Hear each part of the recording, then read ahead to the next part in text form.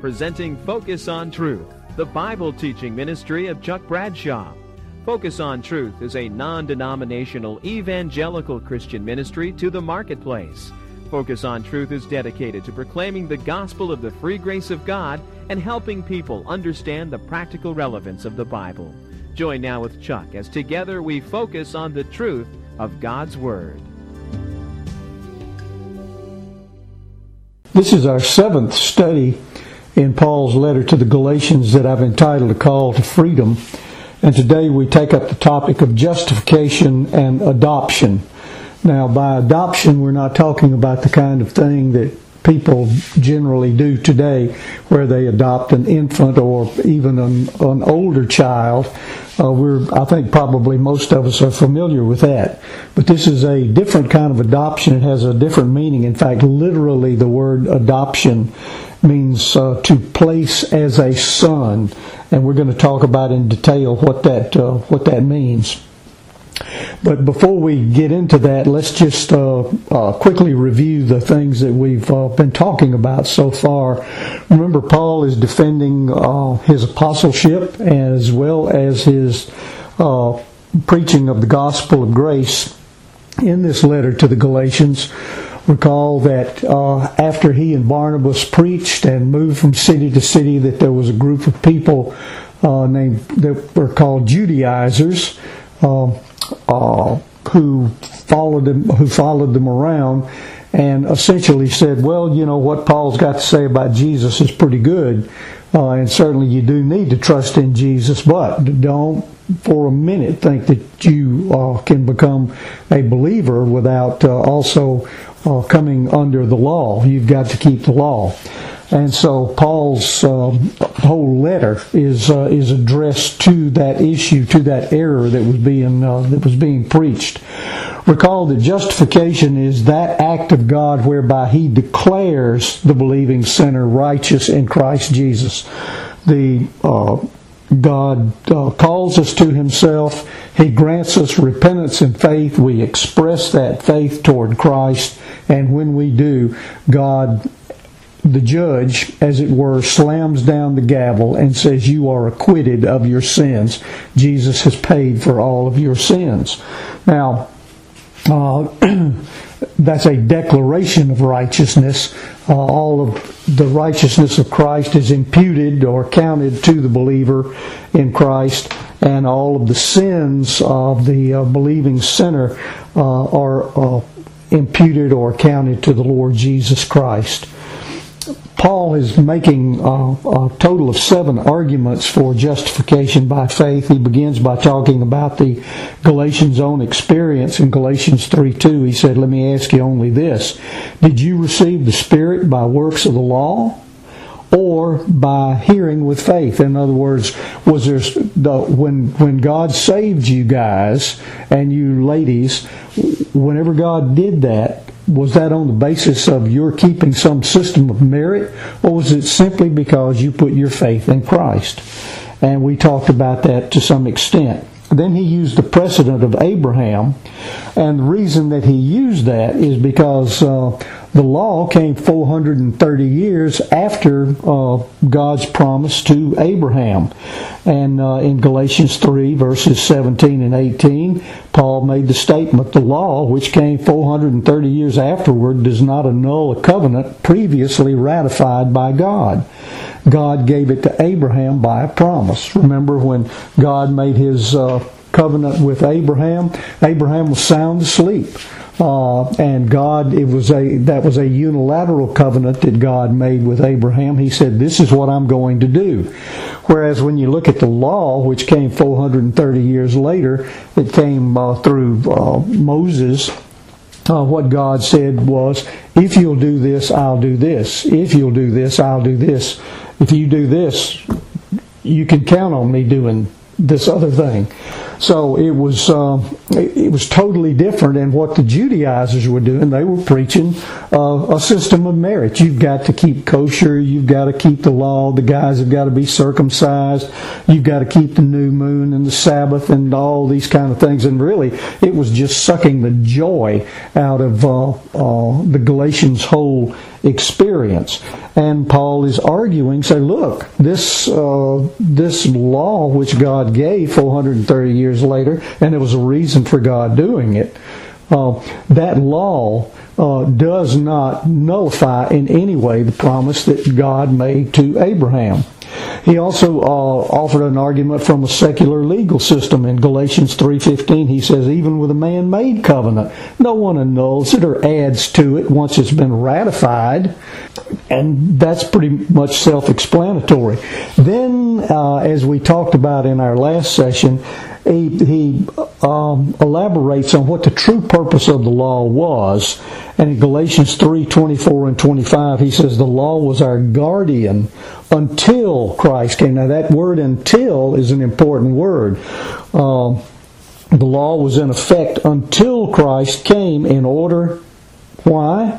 In order that we may be justified by faith, not by a system of merit, not by keeping kosher, not by keeping the Sabbath, not by doing all of these things, but simply by trusting in the finished work of the Lord Jesus Christ.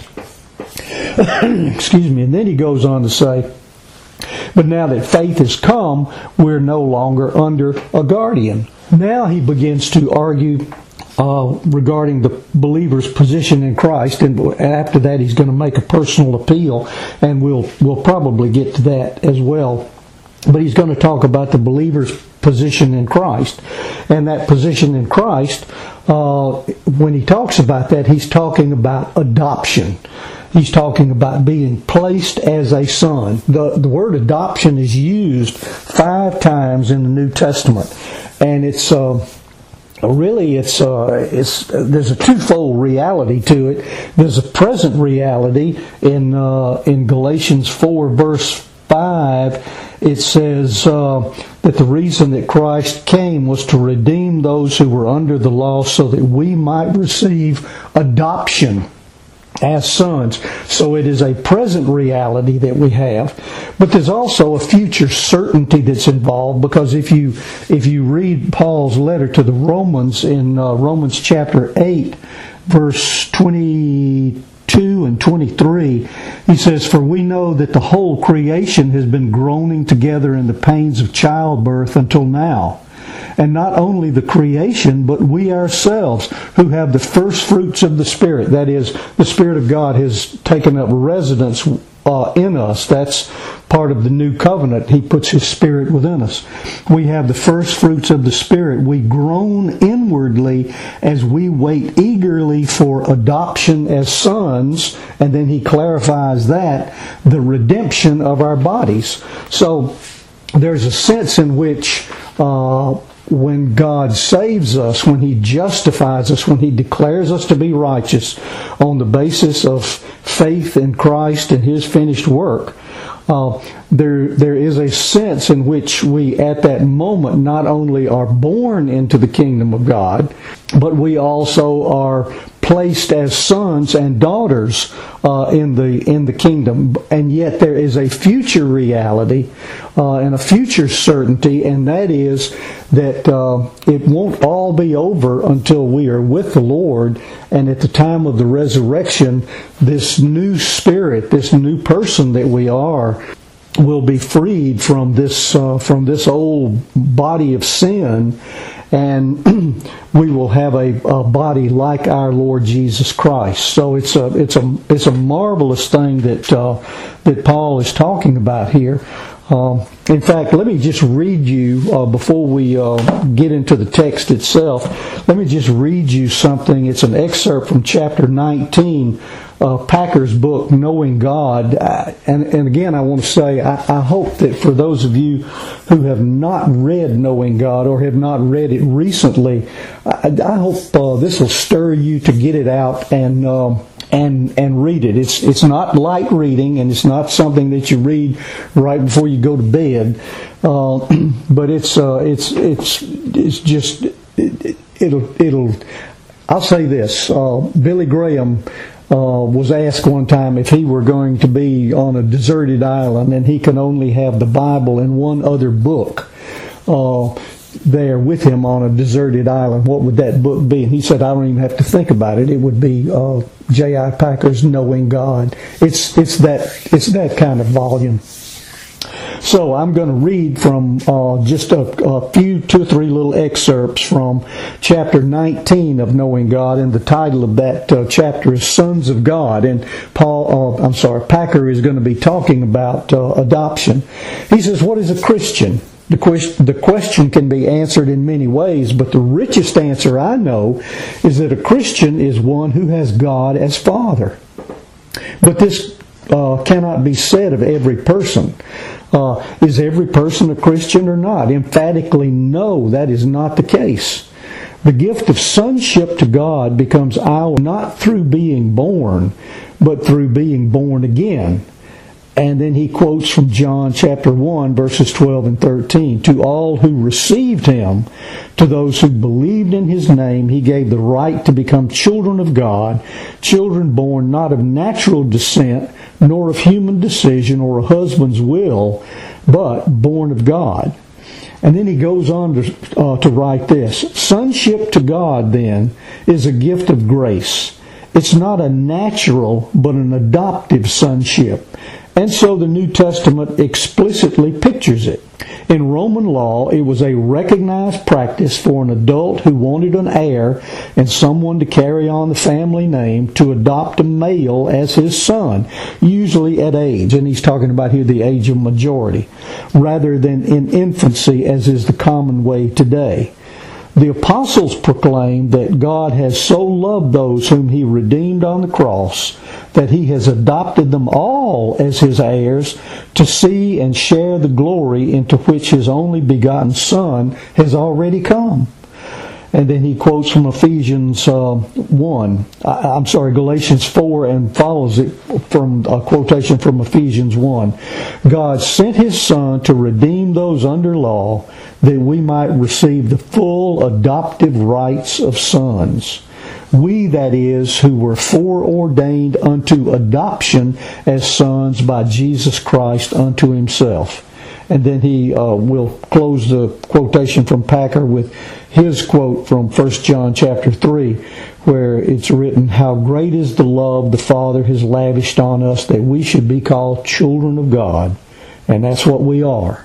When he appears, we shall be like him, for we shall see him as he is. And again, that's reminiscent of what we were reading there in Romans chapter 8, that at the time of the resurrection that we'll have bodies like our Lord Jesus Christ.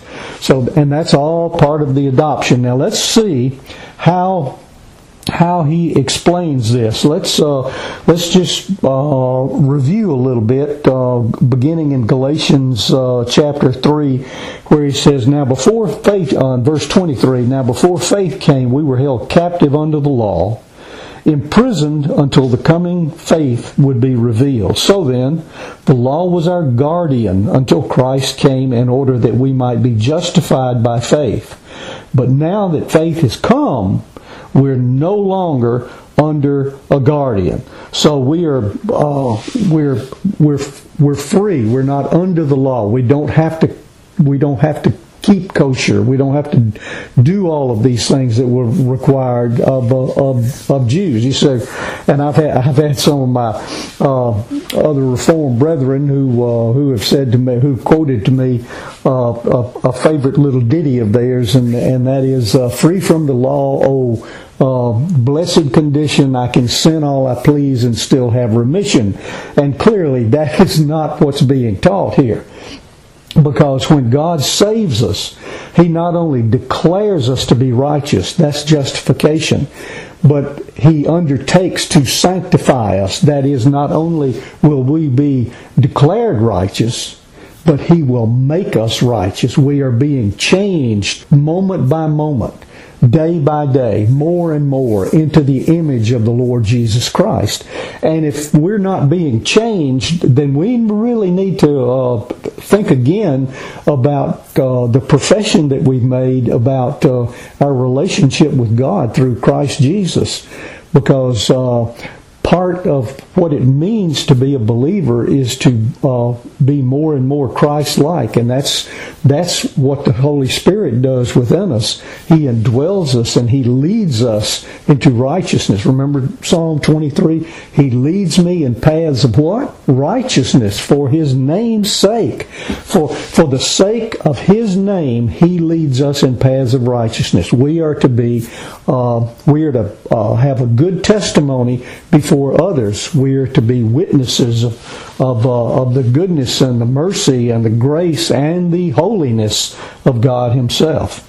Now in verse 26 of Galatians 3, he says, "For in Christ Jesus you are all sons of God through faith." Now we are born into the kingdom of God, and we're like babies when we're born into the kingdom. And although we are babies born into the kingdom of God through faith in Christ, God also reckons us, just as He reckons the righteousness of Christ to us and imputes that to us at the time we put our faith in Christ. God also reckons us as having reached a certain maturity. And the proof of that is He's given us His Holy Spirit, which the book of Ephesians refers to in chapter 2 as the earnest, or it may be chapter 1, the earnest of our inheritance. That is, and that word earnest means guarantee. It's a down payment. When you put down earnest, you're going to buy, say, a house, and you put down some earnest money. What does that mean? Well, of course, people would say, well, it means you're serious about buying a house because you may lose your money. Yeah, well, it does mean that. But it means more than that. It means there is more to come. And it's the guarantee. You are guaranteeing the person from whom you are buying the house that you are going to pay the whole price, and God is going to give us all of the inheritance. We are heirs of God and joint heirs with Christ in our salvation experience. Now, he says again in Galatians 3:26, "For in Christ Jesus you are all sons of God through faith. For as many of you as were baptized into Christ have put on Christ." Now again, I want to emphasize this, and that is when he speaks of baptism here, being baptized into Christ, there's no water that he's talking about here. This is this is a reference to what John the Baptizer had talked about. Remember, John the Baptizer was down at the Jordan River, and he was preaching to everybody, and he would tell them, he said, "Now look, I'm here, and I'm going to my baptism is a baptism of repentance. When you express repentance, I will baptize you in the water." But he says, "There is one coming after me who will baptize you with the Holy Spirit and with fire." In other words, it's either one or the other. You'll either be baptized with the Holy Spirit, or there'll come a day when you will be baptized with fire. One or the other. And so that's what he's talking about here, is that Christ Jesus, when we put our faith in Him, He baptizes us. He identifies us into the body of Christ. And we have an identification with Him. We have an identification with our brothers and sisters in Christ. Verse 27, "For as many of you as were baptized into Christ have put on Christ." And then he elaborates. He says, "There is neither Jew nor Greek.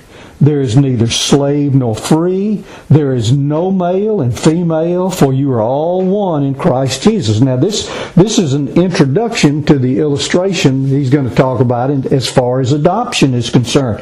Now, what is he saying? Is he saying there are no more Jews and no more Gentiles in the world? No, he's not saying that. Is he saying, well, when you come to Jesus, there's no more slaves and there's no more freemen? No, he's not saying that either.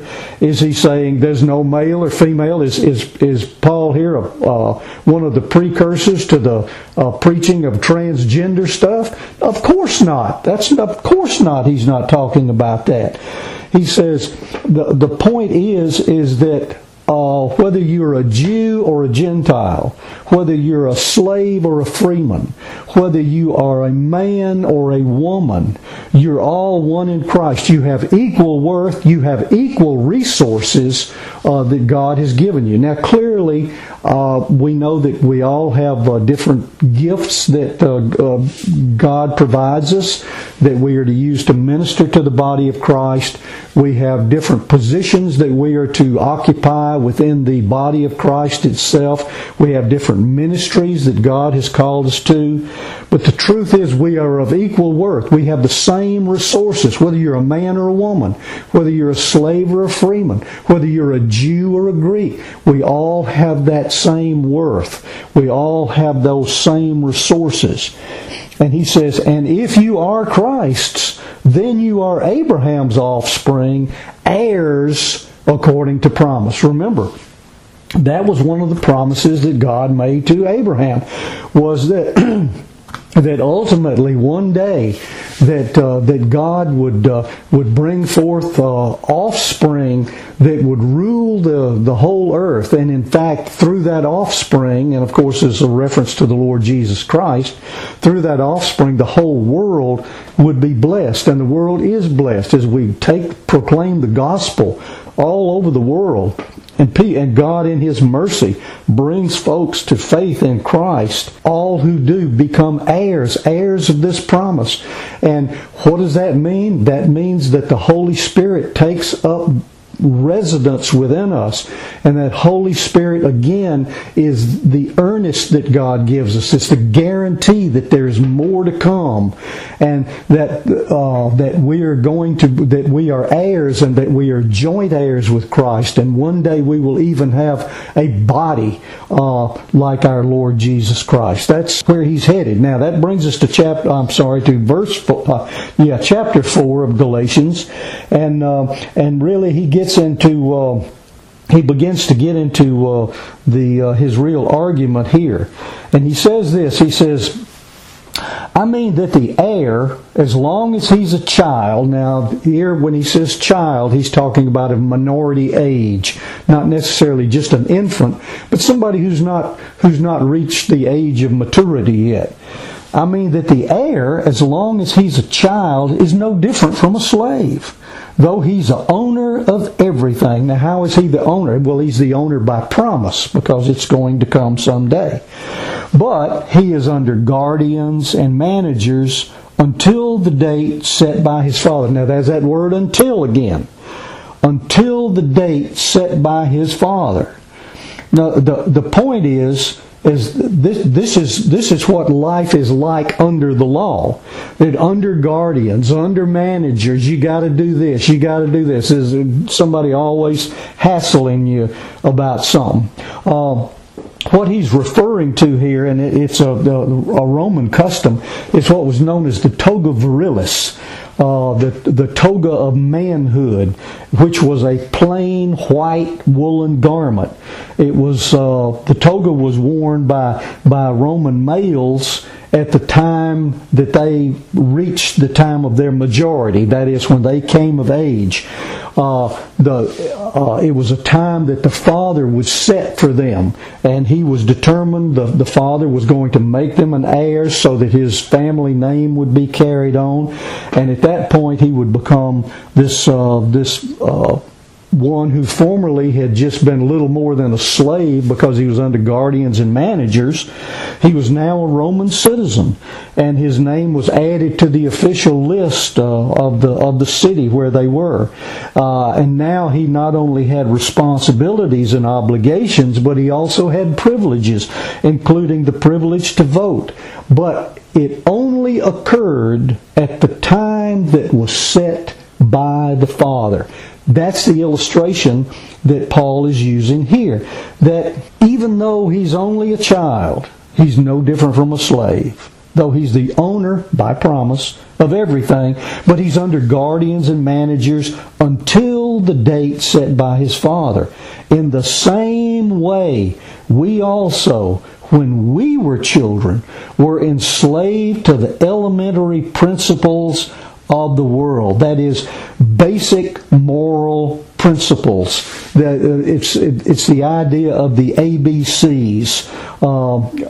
There's a morality. There's a general morality that's in the world, and it, for example, murder in every society I know about is forbidden, and there's a penalty to pay for the murder of someone. That's not just the Ten Commandments.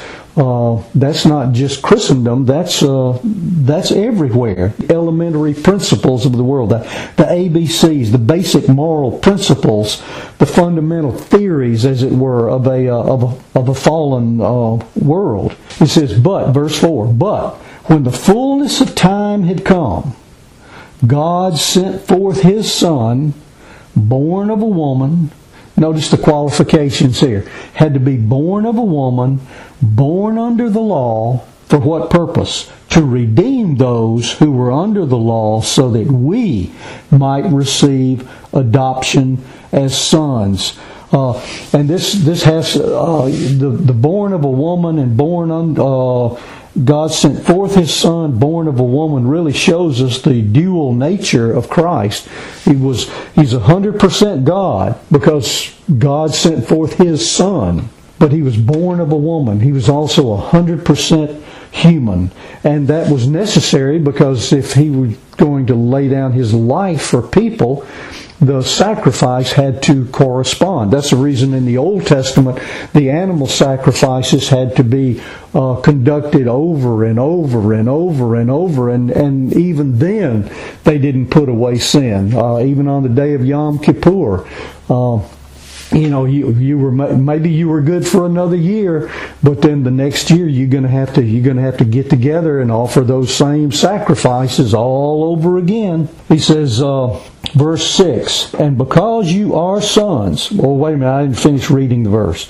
He says, when the fullness of time had come, God sent forth His Son, born of a woman, born under the law. For what purpose? To redeem those who were under the law, so that we might receive adoption as sons. This was the time set by the Father. This was the time now that God, not only are we born into the kingdom of God, but now God reckons us as His children who have reached the age of maturity, and having reached the age of maturity, therefore that makes us heirs, His heirs, heirs of God, and joint heirs with the Lord Jesus Christ. And he goes on to say in verse 6, and because you are sons, God has sent the Spirit of His Son into our hearts, crying, Abba, Father. The word Abba means Papa or Daddy.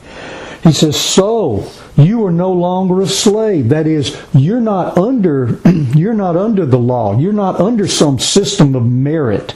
You don't have to prove yourself to God. You're no longer a slave, but a son. And if a son, then an heir through God. Formerly, when you did not know God, you were enslaved to those that by nature are not God's. Now, what is he talking about here? He said, before you knew God, you were a slave to paganism. You were, or maybe, if you were thought of yourself as some kind of moral, upright kind of person, you were involved in all kinds of rituals. You know how small children are with superstitions. Don't step on a crack, you'll break your daddy's back. Those kinds of things. Superstitions, that I've got the hopscotch tournament today. A child might think I've got to take my lucky rabbit's foot with me. All kinds of superstitions. It says, okay, now that's the way it was, and you were enslaved to those things. If you didn't have your lucky rabbit's foot, why goodness, you just didn't think you could do anything. If you didn't go through the right ritual, then somehow things weren't going to work out at all, or you were just a plain pagan. He says, but verse 9 says, but now that you've come to know God, or rather, to be known by God. And that's the idea of now that God has made Himself known to you and you've become intimate with God. That is, you have a relationship with Him. And think of it this way. One of the things that Packer says in that chapter 19 that where I read just a few things from, one of the things that he says is that while justification is he says that adoption is the highest privilege that we have as children of God. And some people would argue, oh, no, that can't be. Justification has got to be the highest privilege. He says, no, justification is the greatest need that we have, but adoption is the greatest privilege that we have, because, and when you look at it, the idea of justification takes place in a forensic sort of environment. You're standing in a courtroom before a judge, and as you express faith in Christ, the judge, as it were, slams down the gavel, and God acquits you of your sin. But in most courtroom scenes, you turn and you leave the courtroom, and the judge goes back to his chamber, and that's the end of things. That's where adoption comes in. Because the judge who says, I acquit you of your sins, in fact, I declare that the very righteousness of my Son now I impute to you, I account to you, I credit to you. The judge arises from behind the bench and takes off his robe and steps around where we are and puts his arm around us and says, don't call me judge, call me Father, and I want you to come and live with me. See, that's the reason that, and I think Packer makes a great argument for it, that adoption is the greatest privilege that we have, because there is this intimacy with God that we just would not have otherwise. But now that you've come to know God, or rather to be known by God, how can you turn back again to the weak and worthless elementary principles of the world? How can you... Now remember, the Judaizers were convincing the Galatians and said, hey, you guys, you got to be circumcised. You got to start keeping the law. You got to start doing all this stuff. And Paul says, how can you possibly turn back to this works mentality? How can you turn back to any kind of system of merit? Those things, and notice the two terms that he uses about those things. He says they are weak and they are worthless, because they won't accomplish what needs to be done. The only thing that can accomplish what needs to be done in our life is faith in Christ and His finished work, not what I can do. How can you turn back to the weak and worthless elementary principles of the world, whose slaves you want to be once more? You observe days and months and seasons and years. I'm afraid I may have labored over you in vain. See, there's a danger in substituting ritual for a genuine inward experience. The issue is not, what can I do? What have I done to ingratiate myself with God? The issue is, Jesus paid it all. All to Him I owe. Sin had left a crimson stain, but He washed it white as snow. As believers in Christ, we not only are born into the kingdom of God, born again into the kingdom of God, but we have a legal standing. And that legal standing is that we have the privileges and also the responsibilities of adult standing in Christ. We are heirs of Christ, and we have unlimited, unhindered access to the Father. That's the reason the writer of Hebrews says, let us come boldly to the throne of grace, that we may obtain mercy and find grace to help in time of need. And Paul says, how can you go back to the old way? I mean, when you look at the law, you know, just look at temple worship for example. I mean, you talk about a picture of limited access.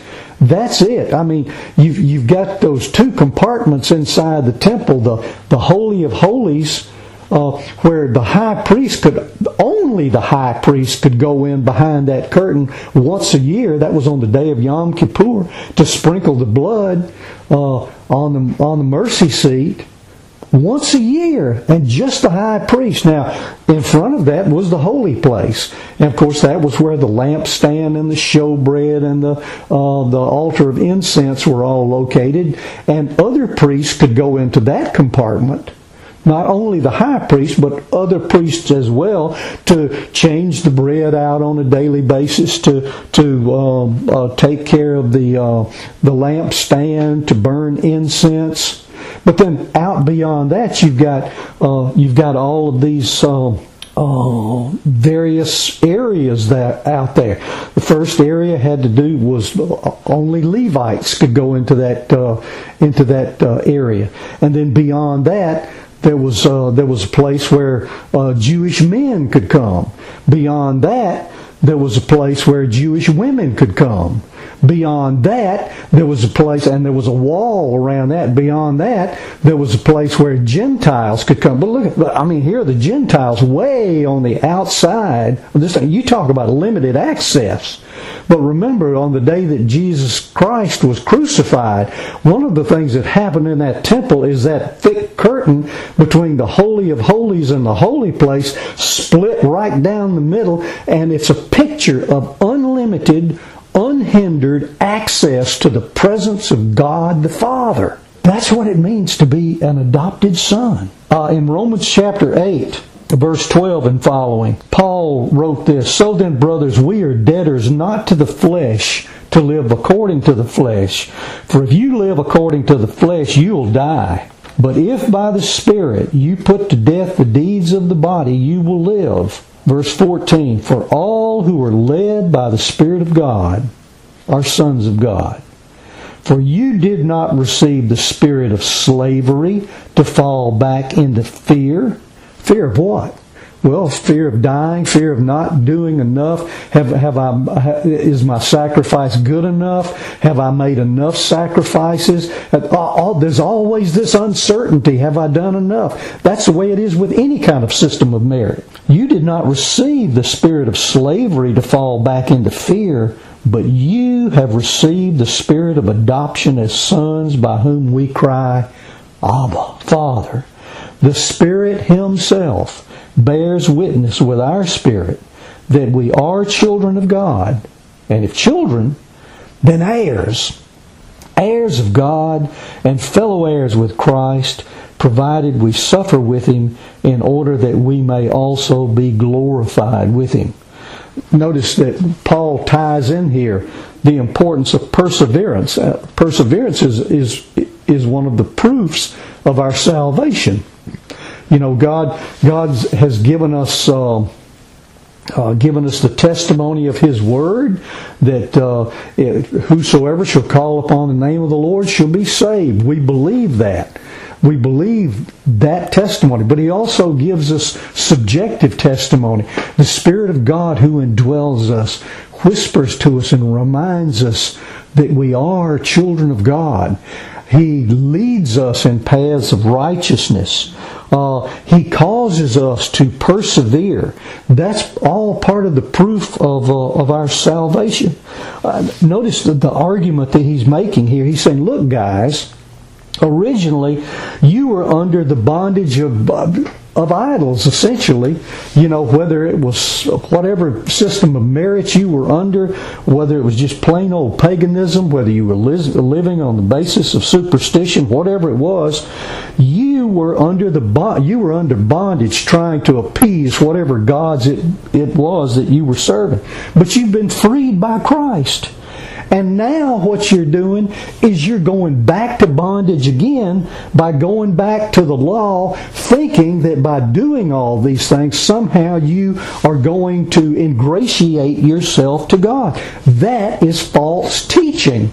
All you need to do is trust in the Lord Jesus Christ and keep in step with His Spirit. The Spirit of God will lead us in righteousness. Again, although we're born as babies into the kingdom of God through faith in Christ, God reckons us as having reached a certain maturity, giving us the Holy Spirit. He is the earnest of our inheritance. Our maturity, but our maturity as a son or a daughter of God, is not complete until the time of the resurrection. And at that time, we will have not only a new nature, a new spirit, but we'll have new bodies that correspond to all of that. Remember, in justification, we have been freed from the penalty of sin. In sanctification, we are being freed from the power of sin.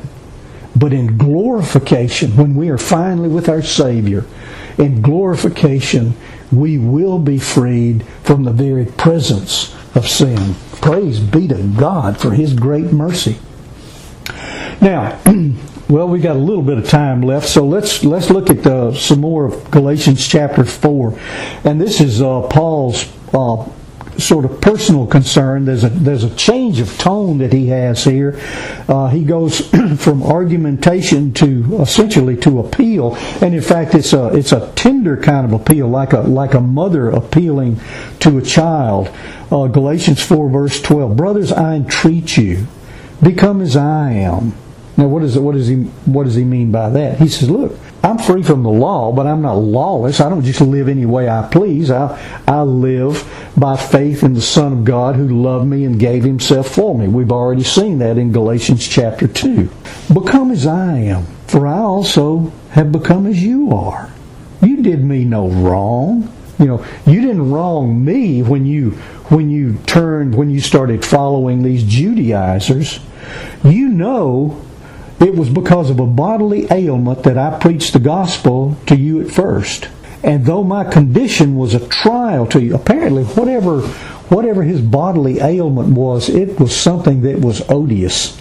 It must have been a terrible thing to behold, because he talks about that. Though my condition was a trial to you, and not only that, he's bringing the gospel. People's lives were being changed during that first missionary journey. He and Barnabas, and so when somebody has poured their life into ours and has made a tremendous change in our lives, when they suffer, we suffer along with them too, and it means that but he goes on to say, though my condition was a trial to you, you did not scorn or despise me, but received me as an angel of God, as Christ Jesus. What then has become of the blessing you felt?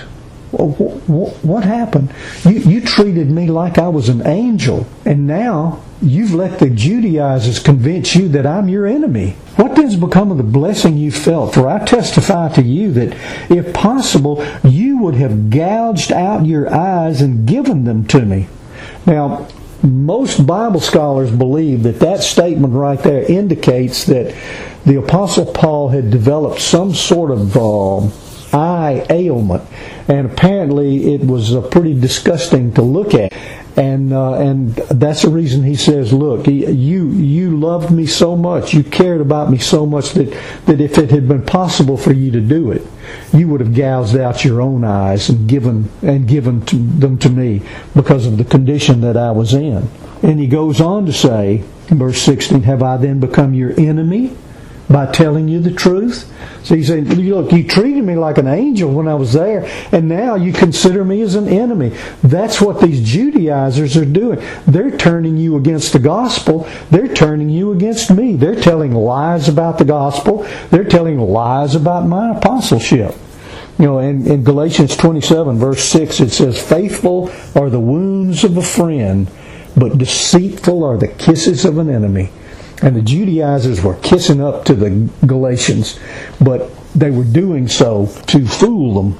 And notice, Paul even addresses the motives of the Judaizers. He says, have I become your enemy by telling you the truth? They, that is, these people who are preaching the wrong gospel, a false gospel, which is not even a gospel at all, it's certainly not good news. The Judaizers, they make much of you, but for no good purpose. Now notice the gist of the argument that he's making here. He first of all says, remember that early devotion that you had to me? You guys loved me so much that even when I was having the trouble that I had physically, that you would have gouged out your own eyes and given them to me. And then he begins to acknowledge you considered me an angel, as it were, a messenger sent by God. And then he acknowledges the Judaizers. He says the efforts that they were making. He said, look, the attention is nice. Everybody likes to get attention. He said, they make much of you. They're giving you the attention. And I know that feels good. But for no good purpose. The motives that they have in doing this are impure motives. They want to shut you out, that you may make much of them. Be careful when folks want to make you join some sort of exclusive kind of religious group.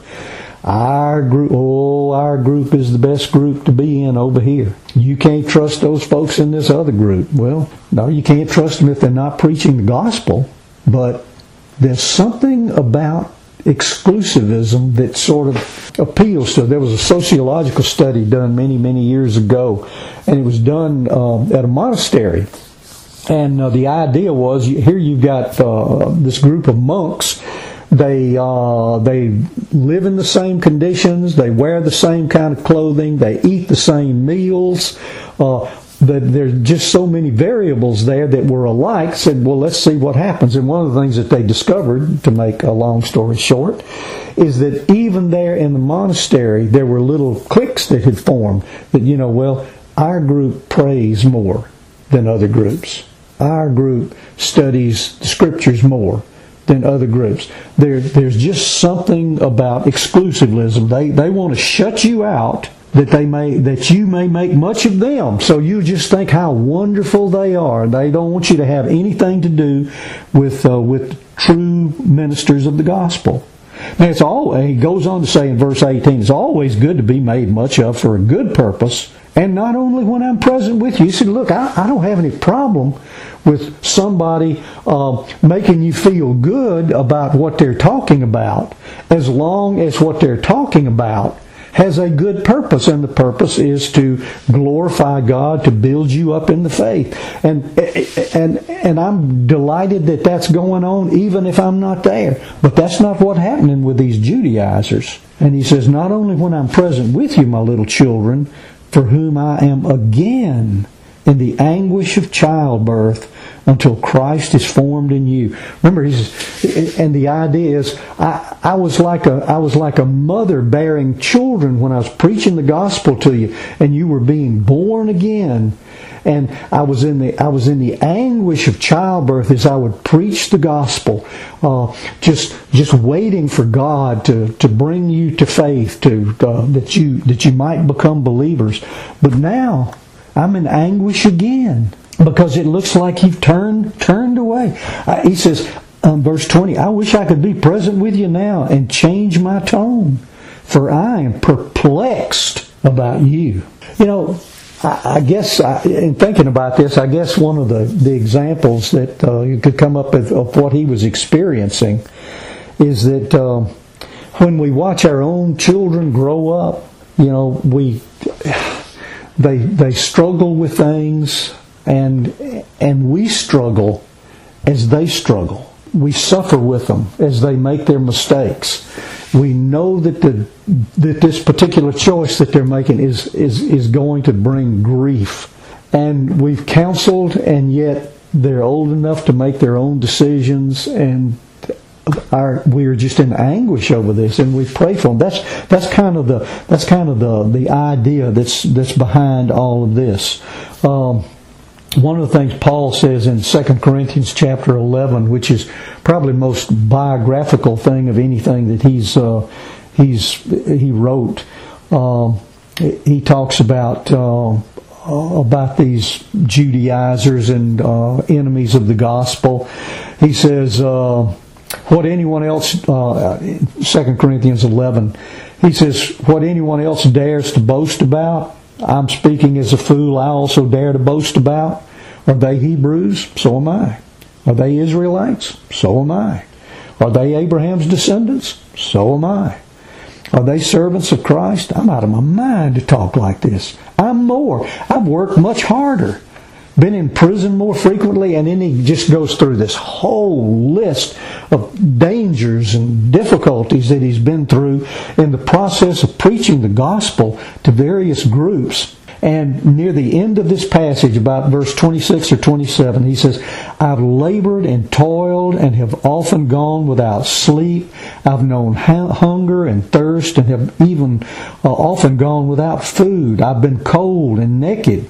Besides everything else, I face daily the pressure of my concern for all the churches. See, that's what Paul's talking about when he says, I am perplexed about you. So Paul is appealing here, and he says, the goal I have for you is for you to become like me. That is, you former slaves of sin, to really enjoy, to know and to enjoy the freedom that you have in Christ. And he says, after all, I became like you. I lived with you. I lived with the Gentiles. The truth is that God is not impressed with any kind of system of merit, because trying to follow a system of merit is to denigrate everything that His Son, the Lord Jesus Christ, has done. Paul talks about that malady that he had and this loathsome, which must have just been awful, and the fact that although they had considered him an angel, now they were considering him as almost as it were an enemy. They were questioning his apostolic authority. And he says, look, I just want you to know when the Judaizers do this, they are insincere. They have selfish motives. They just want to, as it were, put notches in their belt. Here's somebody else that we've recruited. And the Galatians clearly wanted to be wanted. They wanted to be accepted. They wanted, and there's something about doing things, and that makes us feel like we can really ingratiate ourselves with God. But again, that's to denigrate the finished work of the Lord Jesus Christ. And clearly he finishes here with a term of endearment when he talks about my little children, for whom I am again in anguish until Christ is formed in you. I want to see the image of Christ developed in you. I don't want to hear about what you're doing in terms of you're keeping, how was it that he stated it before? He said you observe days and months and seasons and years, and then says, I'm afraid I may have labored over you in vain. Let's kind of wind it up here and draw some conclusions about what we've been talking about. There's a quote from, and I put this in your notes, so I'll just read it, from John Stott's book, Only One Way. And it's a summary of the relationship of the three major covenants. And he says, and I quote, Paul showed the relation between three of the greatest figures of biblical history, Abraham, Moses, and Jesus Christ. He explained how God gave Abraham a promise to bless all the families of the earth through his posterity. How he then gave Moses a law which, far from annulling the promise, actually made it more necessary and urgent, because it showed us our sin, and it showed us that we can't measure up, we can't please God ourselves, and how the promise was fulfilled in Christ, so that everyone whom the law drives to Christ. See, we can't keep the law. We certainly can't keep it perfectly, but we just can't keep it.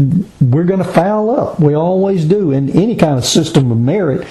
That's the purpose of the law, is to drive us to Christ. It shows us, hey, you don't measure up. There's nothing you can do to measure up. The only thing you can do is trust in the Lord Jesus. So it turns us to Christ, so that everyone whom the law drives to Christ inherits the promise which God made to Abraham. Note that according to the Bible, there's no spiritual neutrality. A person is either part of the old creation or he is a new creation. Each human being is either under the law, that is under some system of merit, or in Christ. There's no other alternative. There are two words that are used in reference to the law, and both of them imply rebuke and punishment. The law is a jailer, And the law is a child disciplinarian. The ABCs are fundamental to learning. You need to know your ABCs. But the point he's making here is, don't sit in the library and review the ABCs when there's good literature all around you that you ought to be reading. There are 3 results that emerge from our union with Christ, that is, being in Christ. In Christ we are sons or daughters of God. The God who was our judge has now become our Father. And the Spirit who called us and convicted us of sin now indwells us and reminds us that we belong to the Father. In Christ we're all one. That is, we also belong to each other as brothers and sisters. Of course there are differences regarding race and rank or sex, but those things don't matter. We're spiritually equal, and having equal worth and equal resources in Christ, we ought to recognize each other as such. In Christ we're also Abraham's spiritual progeny, his offspring, because we've received the promised blessing. What is that blessing? The indwelling Holy Spirit. The Christian life is not a life of bondage to a system of merit, but a life of freedom as a son or a daughter of the living God.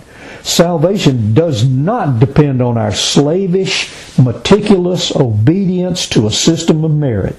Salvation depends only upon faith in the perfect obedience of Christ Jesus and His finished work. That is, His substitutionary sacrificial death on behalf of all of His people. So, how are we to live the Christian life? Well, while it's true that the Bible speaks of us sometimes as slaves of Christ, bondservants of Christ, we're not slaves of a religious system. We're not seeking to ingratiate ourselves. We're not seeking to obey the Lord out of a sense of duty, but out of a sense of delight, out of a sense of devotion because of what He's done for us. In John 15, there in the upper room before Jesus went to the cross, one of the things He said to His disciples, He says, I no longer call you servants. I no longer call you servants. Now that doesn't mean they weren't servants,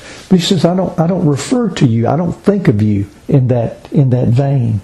We have got to believe what the Bible says about us, and we need to remind ourselves regularly what the Bible says about us. We're to seek to walk in obedience, not out of a sense of duty, but out of a sense of devotion in the power of the Holy Spirit. We're to walk in obedience to the one who saved us by His grace. Just a couple of verses as we close. He says in Ephesians chapter 2, beginning at verse 11, he says, don't forget that you Gentiles used to be outsiders. You were called uncircumcision heathens by the Jews who were proud of their circumcision, even though it affected only their bodies and not their hearts. In those days you were living apart from Christ. You were excluded from citizenship among the people of Israel. And you didn't know the covenant promises God had made to them. You lived in this world without God and without hope. But now you have been united with Christ Jesus. Once you were far away from God, but now you have been brought near to Him through the blood of Christ. For Christ Himself has brought peace to us. He united Jews and Gentiles into one people when in His own body on the cross He broke down the wall of hostility that separated us. He did this by ending the system of law with its commandments and regulations. He made peace between Jews and Gentiles by creating in Himself one new people. That's the church. From the two groups.